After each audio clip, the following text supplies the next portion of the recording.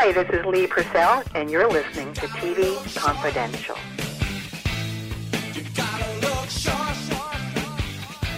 Ed Robertson, along with guest Adam Sharp. Adam Sharp, president of the National Academy of Television Arts and Sciences, a.k.a.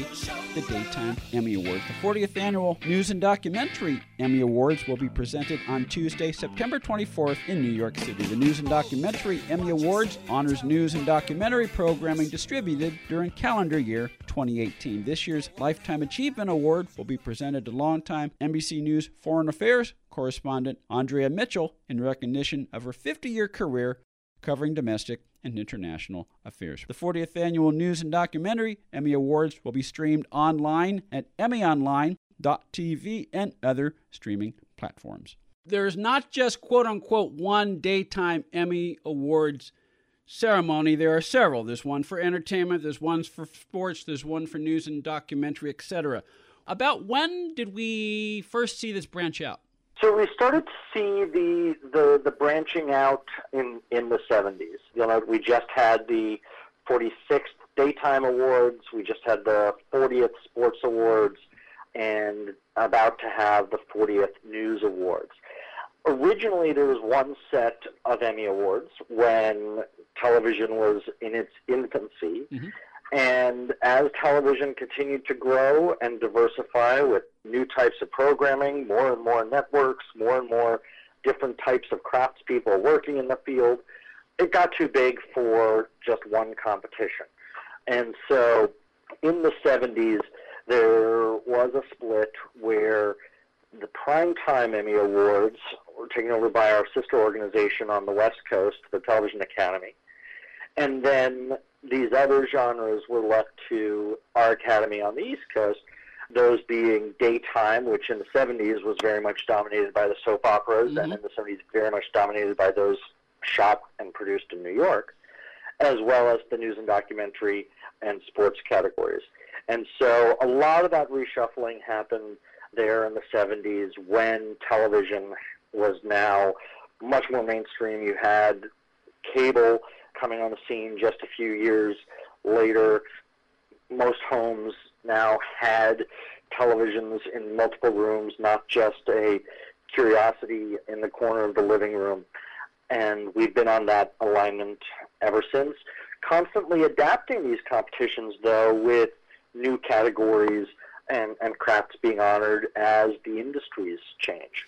And touching on something we talked about last year, looking at different ways of delivering the ceremonies themselves. The last couple of years, the Daytime Emmys in particular, when I say the Daytime Emmys, I mean, you know, the entertainment, the soap operas, mm-hmm. that particular ceremony, the last couple of years, the Daytime Emmys ceremonies have been live streamed over several platforms. Your collective audience was actually greater than it would have been had it been on traditional television. Yeah, I think when you look at it, and part of this is a little apples and oranges just because of how things are measured differently for online viewing than a traditional broadcast rating point. But when you look at the Daytime Emmy Awards and the stream of the last several seasons across Facebook, Twitter, YouTube, and our website, as well as some of our syndication partners, we are the only entertainment award show to be posting double-digit year-over-year growth in that audience. And if you do go from the standpoint of just number of eyeballs that watched some portion of the event, that audience right now is indeed bigger than the last couple of years we were on a traditional broadcast or cable platform. So these numbers are not yet at the same level as you see for, say, the Primetime Emmys or the Oscars or Golden Globes or any of these others that are still on primetime broadcast television, but they're heading in the right direction as the audience moves in that direction. Which speaks to another question of mine. Okay, yes, depending on how you look at it, the Primetime Emmys are capable of reaching a larger audience, but they've continued to struggle in the last couple of years. The audience numbers for each of the last few broadcasts have gone down, and I don't know whether that's a fact that the television universe continues to expand and you can only get a certain piece of the pie every year, but the fact of the matter is the primetime ceremonies has continued to struggle in that regard. Do you think a day will come when, say, the primetime Emmys might borrow a play from the daytime Emmys playbook and reimagine the way they deliver the broadcast? Well, I don't want to speak for my colleagues at I understand. Okay. And they very recently signed an 8-year commitment from the broadcast network. So I think their community of primetime television producers has been very invested in ensuring the continued success of their show. Entering, I think it's their 71st year this year, and going to have a fantastic production, I'm sure, in September. But I think they are looking at a lot of the same trends as any of us are, as the Oscars are, the Grammys. As I mentioned, everyone in this space, except for the daytime Emmys, sports Emmys, and news Emmys, have had significant audience decline. We have seen significant audience increases. Now, the denominators are different. Mm-hmm. The audiences for all of these shows on their worst day are higher than ours, and so at this moment, broadcast TV is still the place to be. But how does that change in the years to come? Netflix and Amazon are among the biggest winners now at the primetime Emmys. You're seeing them taking home Oscar wins today. For us, they were tied to be the second most nominated network at the daytime Emmys next year. So you can definitely see a trajectory where in a few years' time, potentially streaming platforms outnumber broadcast networks in terms of number of nominations. And so when you're looking at the fans, and the whole reason for broadcasting these events is to engage the fans of the honored shows. Well, if those fans are finding that programming on an over-the-top provider rather than an over-the-air broadcast, then it makes sense for the honor of that programming to be on that over-the-top platform in the future. So we happened to get there first because we didn't have an existing broadcast deal to tie us there. And some might say that being here in this native digital environment was premature when you look at those numbers, but the numbers are heading in the right direction. And the last thing I will say on this point is when we look at these over-the-top versus traditional broadcast networks, ABC, NBC, CBS are not going anywhere. Right. When I say this programming moving to these digital platforms, I include those networks in that equation. I include CBS All Access, which this year already has the subscription totals they had originally projected for 2022. We see ABC, Disney soon launching their Disney Plus platform, NBC expanding their streaming offerings. So it's very possible that when we look 10 years from now, that these award shows are still on the platforms run by CBS, ABC, and NBC Fox, but that those platforms aren't necessarily an over-the-air signal as we know it today. Hi, I'm Chris Gethard, and I'm very excited to tell you about Beautiful Anonymous, a podcast where I talk to random people on the phone. I tweet out a phone number, thousands of people try to call, we talk to one of them, they stay anonymous, I can't hang up, that's all the rules. I never know what's going to happen. We get serious ones. I've talked with meth dealers on their way to prison. I've talked to people who survived mass shootings. Crazy funny ones. I talked to a guy with a goose laugh, somebody who dresses up as a pirate on the weekends. I never know what's going to happen. It's a great show. Subscribe today, Beautiful Anonymous. We're talking to Adam Sharp. Adam Sharp, president of the National Academy of Television Arts and Sciences, the Daytime Emmy Awards. The 40th Annual News and Documentary Emmy Awards will be presented on Tuesday, September 24th in New York City. Before I forget, will the news and documentary Emmys be streamed? And if so, where can people view them? They will be streamed 7 o'clock on Tuesday, September 24th. That's Eastern Time.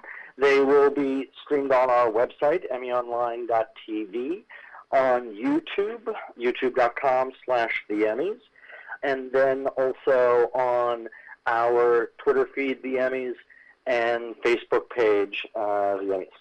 We mentioned at the beginning of the conversation that you're now president of the National Academy of Television Arts and Sciences. I didn't know this. In a way, this is sort of a full circle for you, Adam, and that you began your career as a Natus Scholarship recipient. I didn't know there was such a thing as a Natus Scholarship. Yes, indeed. The Academy's foundation currently offers 5 different scholarships for high school seniors heading off to college, aspiring to careers in television. When I won it, there was only 1 scholarship, so the program has grown over the years. But I was, I believe, the 2nd scholarship winner, but the first to actually stay in television. So I think revisionist history lets us say the first. And that was almost 25 years ago now, and it started a relationship with the Academy, which certainly continues in a new way today. The last time you were on, we talked about your career prior to when you got involved with the Academy, and that includes your direct involvement with Twitter. Now, were you always interested in new media? Were you interested in traditional media, or were you interested in both? I was interested in both. As I mentioned, my parents had both been television journalists, so I, from a young age, had an appreciation and passion for TV news. And my dad had started in radio. His father was a print man. His father was briefly a telegraph operator. So it's sort of been every generation to pick the technology of the day. But I also grew up fascinated by politics and then technology. I loved growing up as a child of the early to mid-'80s, so you had the PC revolution and then the introduction of the Macintosh, and then when I went off to college in the 90s, you had the birth of the World Wide Web and the Internet. So through my growing up, you had that same development of the new media space, and so all 3 of those passions, TV news, technology, and politics, tended to swirl together. But then fast forward to today, where my previous role to this was 6 years as head of news and politics at Twitter. So talk about combining those 3 interests well, news and politics at a tech company.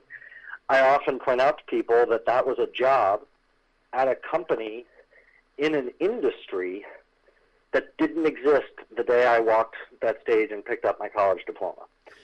And so how those passions have translated themselves into career choices has adapted as much as the industry has. And going back to how we started our conversation, Adam, every day we see examples of journalists from all media, television, digital streaming platforms, radio, print. We see examples of journalists from every media who use Twitter, I would think, in the way Twitter was intended. In other words, they're not just posting cat videos. They're using the immediacy of Twitter and the ability to post short videos and link print articles to not just keep President Trump accountable, but to show the details of a story as they continue to uncover it and get deeper into it. For sure. I think Twitter has brought the news consumer along for the ride. I mean, when you think about how we get our information, how we get our news, and how that has changed over the years, I think the most notable change is the age of that information at the time we receive it.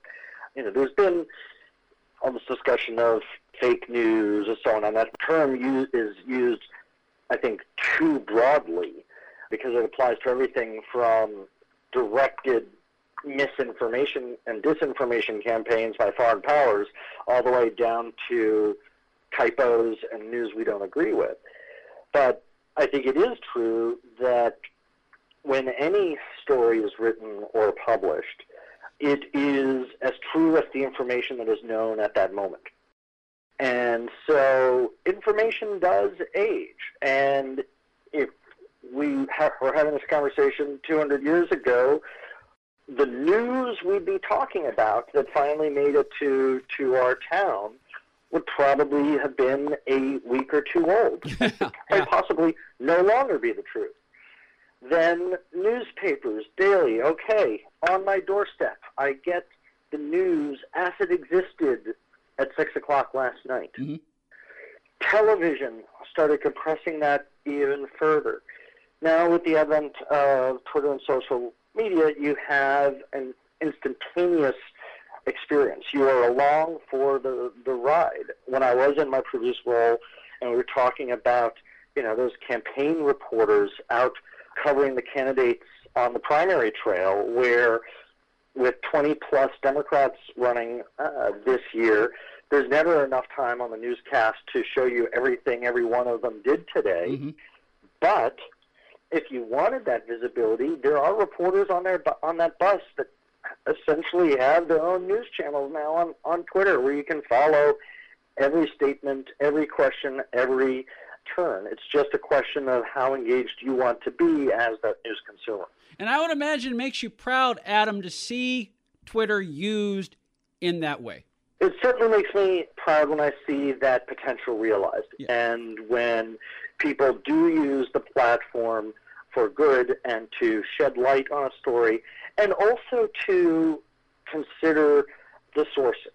Certainly I'm disappointed when people abuse it, but I think back, for example, started this conversation talking about tragic shootings in El Paso and Dayton this week, and I think back to the day then Congresswoman Gabby Giffords had been shot outside a campaign event in Arizona. Mm-hmm. And there was a period that day where every major network, I think except for one, reported that she had died. And they all had that breaking news banner across the bottom of the screen saying that she had died. And one reporter who worked for a local paper in Arizona tweeted, "I talked to her doctors, she's alive."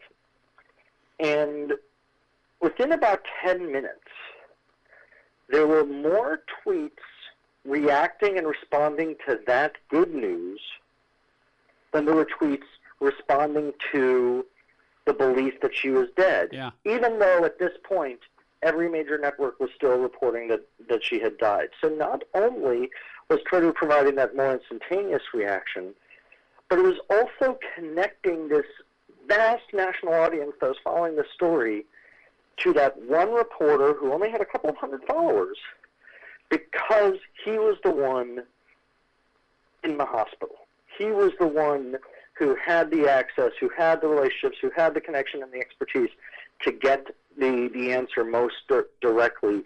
And because of that, because he then had the most credible information, the vast majority of Twitter users put aside all those other sources of information to focus on that. I think we don't do enough to celebrate those moments when we have the conversations about all the misinformation. And I think that's a mistake, because if you don't celebrate those moments, people don't go to try to look for those moments and don't try to make those judgments every day of who am I following, who am I retweeting, where am I getting my information from.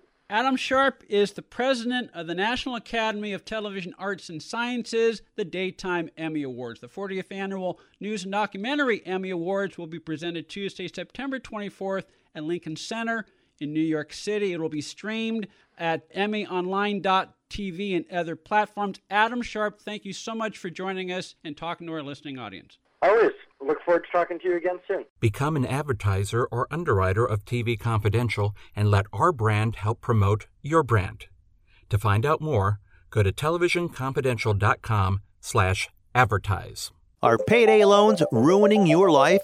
Do you want control over your money again? If you have 2 or more payday loan cash advances, listen closely. You may be eligible for a program payday loan companies don't want you to know about. a program that may help get aggressive and unfair payday loan companies out of your bank account and get you back on track to financial freedom. Payday loan companies may trap you into paying outrageously high interest rates, and they take way too much of your hard-earned money every week. We understand their tactics and know how to keep them off your back. We'll fight hard to help you regain control of your money. If you have 2 or more payday loan cash advances, call right now for a free consultation. 800-488-5880. 800-488-5880. 800-488-5880. That's 800-488-5880. Hi, this is Rhonda Shear, and you're staying up all night or day with TV Confidential. Buying or selling a home can be one of the most stressful things we'll ever do in life, but it doesn't have to be. And no one knows better than our friends at Front Porch Realty Group. They're a community of realtors serving the Northern Bay Area of California that cares about their clients as individuals first and foremost. Whether you're a first-time buyer or looking to lease or sell your property in the Bay Area, Front Porch Realty Group will help you through this important transition by providing you with the right information for your situation while lessening the pain. They also work with a network of realtors throughout California who provide the same high caliber of customer service. Call Front Porch Realty Group at 415-886-7411 for a realtor referral near you.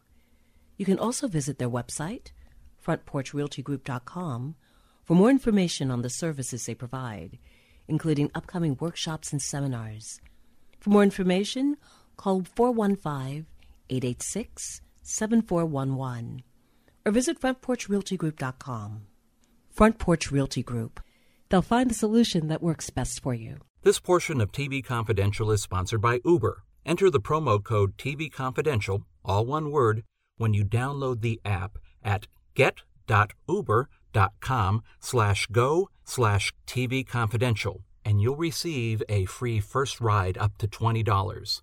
Thanks for powering our stream. Be part of our conversation. If you like what you hear, have thoughts on this week's program, or have an idea for a future edition of TV Confidential, we'd love to hear from you. You can email us at talk@tvconfidential.net, talk@tvconfidential.net. You can also message us at facebook.com/TV Confidential, x.com/TV Confidential, or at TV Confidential on Instagram. And if you're listening to us on the TV Confidential podcast, please be sure to hit the subscribe button. This portion of TV Confidential is brought to us by our friends at Front Porch Realty, the community of realtors in the Northern Bay Area of California that is committed to finding the solution that is best for their clients. Whether you're a first-time home buyer or looking to sell or lease your property in Northern California, call Karen Strain at 415-886-7411 or visit frontporchrealtygroup.com for more information on how they can help you.